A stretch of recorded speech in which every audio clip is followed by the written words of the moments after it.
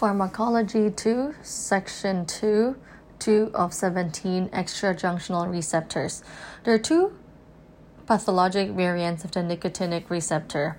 The alpha-2, beta-1, gamma-1, delta-1 subtype has a gamma subunit in lieu of an epsilon subunit. The alpha-7 subtype consists of 5 alpha subunits. So we have the junctional receptor, which is the 2 alpha, beta, delta, and epsilon, and we have the extrajunctional receptors, which has the gamma instead of the epsilon, and then the 7 alpha.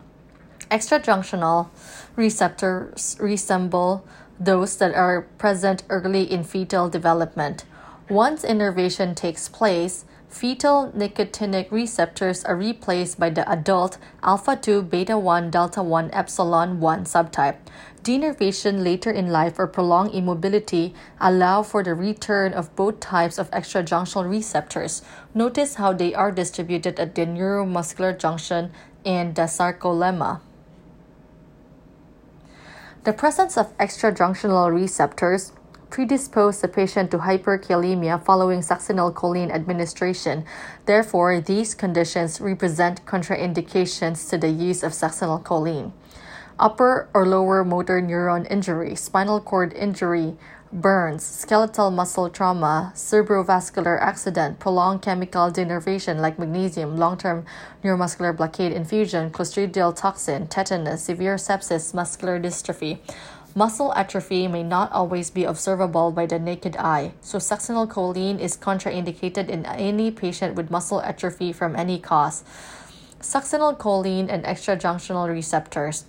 In the absence of extrajunctional receptors, succinylcholine can transiently increase serum potassium by 0.5 to 1 MEq per liter for up to 10 to 15 minutes. Extrajunctional receptors are much more sensitive to succinylcholine. They remain open for a longer period of time. This augments the potassium leak and may precipitate life-threatening hyperkalemia. The alpha-2, beta-1, delta-1, gamma-1 receptor is depolarized by succinylcholine, while the alpha-7 receptor is depolarized by both succinylcholine and its metabolite choline. Choline stimulation is likely a significant contributor of the hyperkalemic response. As a general rule, in the event of a denervation injury, succinylcholine is best avoided 24 to 48 hours following the injury and for at least 1 year after. The texts range from 6 to 12 months.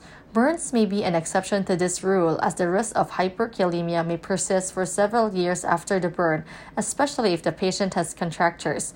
Treatment of succinylcholine-induced hyperkalemia includes IV calcium chloride, hyperventilation, and glucose plus insulin.